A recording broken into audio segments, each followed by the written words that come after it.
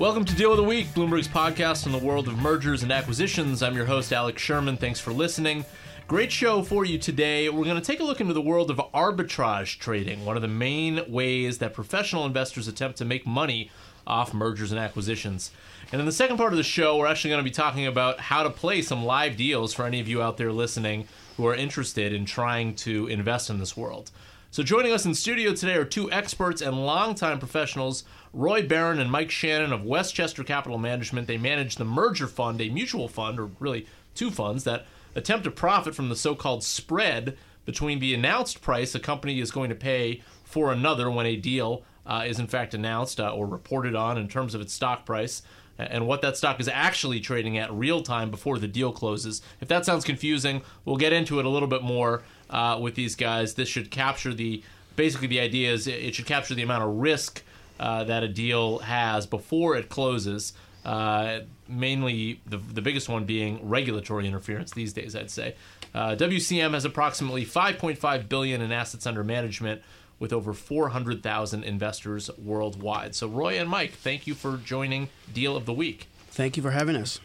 So let's first explain what the Merger Fund is, maybe more coherently than my brief explanation there, and maybe a little bit about its history, because it might be confusing to some people that aren't as familiar with what arbitrage trading is. So what is the Merger Fund? The Merger Fund is a publicly traded mutual fund that seeks to profit from the successful completion of publicly announced mergers, acquisitions, and other types of significant corporate reorganizations. And how do you do that, maybe, again, sort of more coherently than I briefly summed it up in 10 seconds? Well, you made a good start. The strategy that we employ is called merger arbitrage. And the way that we are able to exploit the discount between the price that a company is being purchased for and the trading price of the target company is by purchasing the target company after the deal is announced, and to the extent that there is a stock-for-stock component of the deal, we will make a short sale of the acquiring company's stock. To the extent that it's a cash transaction, such as a tender offer, we will just buy shares of the target company, which typically trade at a discount to the transaction price. The discount is due to the time value of money, the risk that the transaction may be terminated, any regulatory approvals that may be required, and other types of uncertainties. And how does this fit into being a mutual fund? In other words, so the way this works is that institutional investors and retail investors are giving you guys money, and then you're choosing the deals with which to use the strategy, and then somehow this trades on an index? No, there's no index involved. It's the same type of vehicle as any other type of pooled capital vehicle. There are a number of investors that make an investment into the fund, and then Mike and I manage that pool of capital using the merger arbitrage strategy. We try to manage a diversified portfolio of investments, which will contain a variety of these publicly announced transactions, and with the hopes that each one will be successfully completed. And now you guys have two tickers, right? MERFX and MERIX, is that right? Those are two tickers for the same fund. One is the institutional class shares, the other is the retail class shares. Got it. What percentage of your money comes roughly from retail versus professional? Probably about 2/3, 1/3 retail, institutional. That sounds about right. And then what, there's like a 1% management fee or so that you guys take? That's correct. That's right. Okay. So roughly speaking, what are the sort of macro environmental forces about when the merger fund does well, when you guys sort of perform well, versus when the fund struggles? Is that fair to say? Are there certain macroeconomic conditions that lend itself to good versus bad performance? Well, environments where there are a large number of transactions announced are always good for us because it gives us a larger selection of deals to choose from. We invest in deals that have a high likelihood of closing. Certain deals are non-starters from the beginning. There may be impenetrably high antitrust hurdles. There may be other types of issues such as financing that would be very difficult to obtain. There may be significant shareholders that would vote against the deal, and those types of transactions we would tend to avoid. So what we try to do is select those that we think have the highest likelihood of being successfully completed in a predictable manner. And predictable meaning as far as time frame, as far as the various requirements or conditions of the transaction. In this particular environment, it seems like we've had quite a few deals that have not happened. Do both of you guys see this environment, therefore, as a more difficult time to do what you do? Well, it certainly has been a difficult time over the last couple of years, and I think a lot of the deals that haven't occurred for various reasons. And some of them, a lot of them were somewhat predictable, whether it was, Office Depot Staples, where you have an industry going from 3 players down to 2, or you have Baker Hughes, Halliburton, again, 2 very strong companies in the oil services that were going to merge and require very, vast amount of divestitures. The market was pretty skeptical that deals like that would occur. So sometimes, companies are either forced into, doing what you would call defensive deals.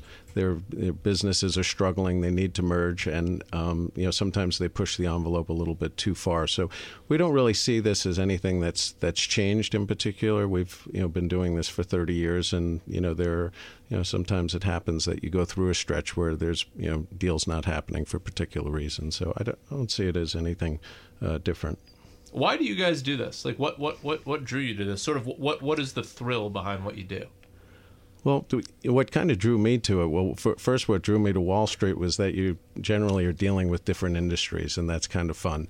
And merger arbitrage, it's current events. We wake up in the morning, there's a large deal announced, and you're learning about, industries that are dynamic, they're changing. Why are these mergers happening? And, one day it's an oil services deal, another day it's, some type of high-tech deal, and you're learning about it. So, for me at least, it drew me in because it was all different industries, all different companies, and it really never gets boring. Same for you, Roy? Agreed. The stuff that we invest in are the kinds of things that you read about in the paper on a daily basis. It's a good, it's sort of good cocktail party talk as well. When you see people and they ask what you do, and we say we invest in mergers and acquisitions, people say, "Oh yeah, I have some shares of that," or "What do you think is going to happen with Yahoo?" or "What about Dow Dupont?" And it's very interesting. Here's the thing, though, for what you guys do, it seems like, how should I say this? It seems like if you're playing roulette, you can either bet on a number to hit and you can get a real big win, or you can bet on like sort of the boring red-black. And what you guys are doing is the latter. In other words, you're not betting on a company and saying, "Hope this one gets bought. I'll make 30%." Instead, you're investing after a deal is announced and then making sort of the smaller return. Although you can do long short, so maybe that isn't such a small return. But you're seemingly investing given a set of information that's sort of much more robust, and maybe you're able to make better decisions. But it's far less speculative. Does that sort of take the joy out of it at all? Well, look, when I play roulette, I just bet on the number. It's a very good analogy. That's except I would say I agree with you that the strategy involves not speculating on future transactions, because that would eliminate the arbitrage component of it.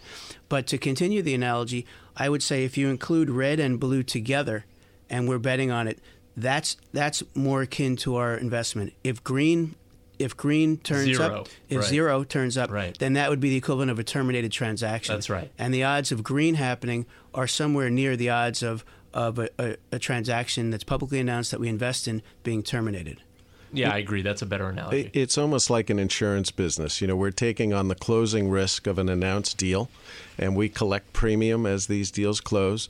Occasionally, somebody dies, or occasionally there's a big storm, and then you have to pay out that insurance premium. So sometimes, like the last year or two when you've had a lot of broken deals, it creates opportunities because then the spreads are a little bit wider. They offer a little bit better return because people see, well, these deals don't always happen. And are you investing in only deals that have been sort of formally announced by the company, or like, if I break a story on Yahoo, does that now go into your world as like, okay, that's one that we can invest on too? In other words, you use sort of reporter broken stories the same way you'd use a company press release. To the extent that we can quantify the likelihood of an event actually happening, then we will take a look at something like that. For example, if a company receives a hostile bid but hasn't signed a merger agreement, or if a company puts itself up for sale and 3 other companies have expressed an interest in it, that would certainly fall under our radar, and we'll take a look at it.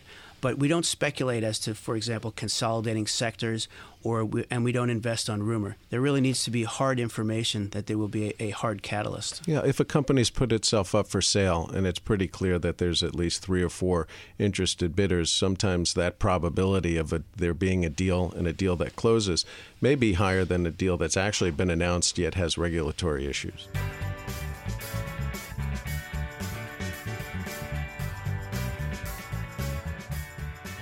All right, so let's talk about some live deals. In fact, I'd like to talk about some deals that we have specifically talked about on previous episodes of this podcast, and you already brought up one, Yahoo, in the terms of what could be talked about in a cocktail party.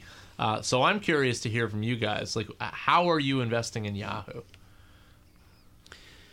So the value of Yahoo is composed of its intrinsic businesses, the operating businesses, the website, the travel portal, the financial portal, etc., together with the investments that the company owns. It owns shares of Yahoo Japan and, most significantly, shares of Alibaba. The shares of publicly traded companies that it owns far outweigh the value of the operating companies themselves. So if one were to take a position in Yahoo, and if one wanted to sort of eliminate or neutralize the directional exposure to the markets in general, you would buy shares of Yahoo and sell short shares of Alibaba, and to the extent that you want, shares of Yahoo Japan. The reason why this falls within our investment mandate is because the company has publicly announced its intent to monetize these investments, and now that it ran into some trouble with the tax authorities, potentially with regard to monetizing Alibaba, instead of selling its Alibaba stake, it's now selling its operating business. And as you know, as you can read from the papers, there are many companies interested in it. The latest story out today is that Verizon has bid $3 billion. So we're not at the end of that process yet, but we're in the later stages of the quote-unquote auction process. Yeah, and as you've heard on this podcast several times before, Verizon's probably the most likely to buy Yahoo, although I would say that $3 billion number is probably likely to go up as we near the finish line. We'll have to see. Of course, there are other components of Yahoo beyond its core business, like its patents and potentially even real estate, that may drive that number even higher as we get to the finish line there. All right, so that's an interesting one. How about Dow Dupont, another big deal that we've discussed on this show before? How are you guys looking at that one in terms of regulatory risk? Well, I think we feel pretty comfortable on a regulatory risk perspective. I think there are, obvious overlaps, but there are, certainly divestitures that can be made, and they're not substantial. There'd be willing buyers for that. This was announced as a merger of equals, not a very big premium paid, therefore not much downside. And in fact, there's, depending on the rumor of the day, who may or may not come in for either one of them, the spread has moved and inverted at various times. So we'd look at it as more of a trading position. I think right now there is no spread in that deal, as there is thoughts that if BASF gets kind of locked out of the M&A game, that they could be interested in perhaps Dupont or something. So it's more of a trading position we'd look at. Is there a recent deal, fairly high profile deal that you guys sort of got wrong? Well, I would say we had a minor sized position in the Allergan transaction, the proposed Allergan purchase by Pfizer.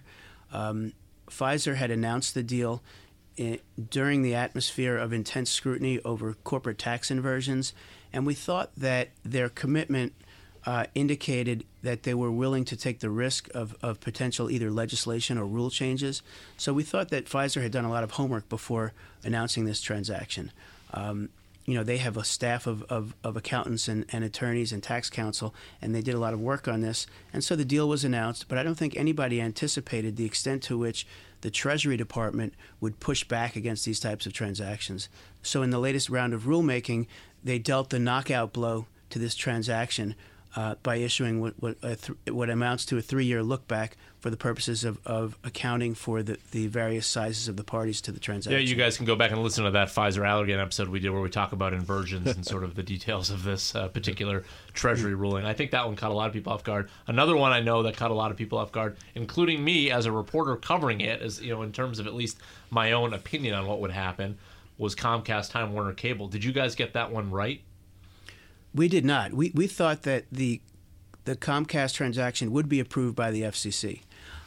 We thought that their focus on the provision of broadband services was extreme, and we were surprised, including the counsel that we consulted with prior to the deal. We were surprised that the deal was blocked. However, Charter came to the rescue, and since we were long Time Warner and Charter came in, everything worked out okay, and that transaction itself was not without worries, but ended up being successfully completed. And that one, again, if you had sort of been following along, it was no surprise that Charter was there. I mean, That's correct. It was Charter had made a hostile bid. Charter was very forward with his public statements saying, look, if this thing falls apart, we're going to buy it. So there was a nice sort of built-in safety net, I think, on that one. That's a good point, and that's one of the factors that we look at in making investments. What is the downside for every transaction? How much do we stand to lose? And the fact that Charter was there helped buffer the negative mark-to-market when the transaction was actually blocked. And then it allowed us to stay in the position and see it to completion with Charter. All right, how are you guys looking at Monsanto Bayer, or Bayer, depending on how you pronounce it? Well, it's interesting. I think it's caught a lot of people off guard on the Bayer side, and you see that in the stock reaction. The stock's down 15 or 20%. It's somewhat thought that this is this new CEO has come in with his new vision, but he's been with the company for a very long time, 20, 30 years or so. And I think right now the concern is that there's a bid-ask spread that may be too wide. Bayer has kind of intimated that they're not willing to, pay up, and I think people think Monsanto's worth at least 140, 145. So it's they may be a little bit far apart on the bid-ask spread. So I think it remains to be seen. It's interesting because that comes in the wake of the Syngenta transaction, and some people use the Syngenta purchase as a comparable valuation for Monsanto. And if you were to use that, although they're two different companies and probably would command different multiples, if you were to use the same multiple, you'd probably have a price in the 120s, which would not be acceptable to Monsanto. One more live one I want to talk to you guys about, because this one's a bizarre one. What about Tribune Gannett? I don't have much to say on that. We've looked at it, and it appears that Tribune might have fought them off, and that Gannett might be in the process of walking away. We don't have a position in that, although we are tracking it in the event that it turns into a friendly deal. Well, it's probably wise not to have a position in that one, because it certainly seems like Tribune is doing, or Tronc, as they're going to be called now, right. Has done quite a bit to try to push Gannett away. I know Gannett is at least thinking about walking away at this point, although surprisingly, and this is a new development for those of you who have been listening to these podcasts, Gannett did a little bit better in terms of Tribune shareholders withholding at the latest annual meeting. In other words, basically voting against the Tribune board. They got a lot more withhold votes than they expected to get, and that may extend Gannett's battle in pursuit of Tribune. We'll have to see. I'm curious, just in terms of sort of how you guys think about arbitrage trading. Is this something that you feel like is a defensive investment strategy? In other words, is this one of your safer strategies if you want to put money into it? Because you guys sort of know what you're doing, and there's a lot of risk that's sort of mitigated within the model. It depends how you practice the strategy. We practice a fairly conservative version of the strategy. It has a low correlation with the stock market in general, and rightly so, as you would think. If you're making an investment based upon the success or failure of a transaction, then you'll make money if the transaction is completed, and you'll lose money if it's not, regardless of whether the market moves up or down or sideways during the pendency of the deal. So to that extent, it should be theoretically a market-neutral strategy. So our beta, our historic beta, has been about 0.15 to the market. We have a very low standard deviation. Standard deviation is about a quarter of that of the S&P. So people tend to use us almost as a sleep well at night vehicle, as a diversification to their overall investment portfolio. How have you guys seen the performance of your fund? I'm looking at it right now. It looks like you guys are, roughly flat on the year, maybe down about 5% over the last 2 years. At least MERFX is what I'm looking at on the Bloomberg terminal right now. I think year to date we're up 1.5%. Maybe 1.5%. Yeah, tracking. In this interest rate environment, 3.5% to 5% is what we'd expect. I think we're tracking about 3.5% annualized right now, and then we have an event-driven fund, WCEIX. Which has a broader mandate, can do merger arbitrage, but also other event strategies. And I think that's tracking, I think that's up 1.8, 1.9%, which, we would expect that to do anywhere from, 5 to 7% a year. So it's kind of the, return profile in this interest rate environment. I mean, and also, if you go back further, the strategy is not meant to be traded in and out of. If you look at it from a much longer-term perspective, it would not be subject to the swings of the market as much. So if you look at a year like 2008, when the market was down 35%, we were roughly flat. We were down about 1% or so. So if you look at the 15-year track record, it provides similar to equity-like returns with a fraction of the volatility, and that's really the investment rationale for making an investment in something like this. I speak with a lot of merger arbitrage traders, on a daily basis with my job of trying to break deals. Of course, they're trying to get more information from me in terms of what I know, but it's unusual for me to speak to sort of this mutual fund angle on it. Was there something about that attracted you guys to the merger fund rather than just working at a hedge fund and doing this? Well, we have, I guess, approximately 400,000 investors, and to provide this type that's a lot. So that's certainly nice to have. But to provide the hedge fund strategy in a mutual fund format where you could provide daily liquidity, we thought was something that would be really attractive to the investors. And so so far so good. Plus, you're opening it up to retail investors, which is really unusual. I mean, most retail investors don't do this. That's correct. Right. I think that was sort of the attraction, and that's why we are where we are today. It's a institutional type of strategy within a retail fund wrapper, and there are not many of those available. So when institutional investors saw that they would be able to access this type of alternative investment in a liquid fashion that doesn't have quarterly lockups or gigantic minimums, not only did retail investors start to use it, but also asset allocators and investment advisors. And to be honest with you, something that we've seen recently, a lot of the interest that we've seen is from investors who look at it as a diversification or a hedge to their fixed income portfolio. Because if you own a portfolio of bonds and rates move up, the value of your bonds would move down.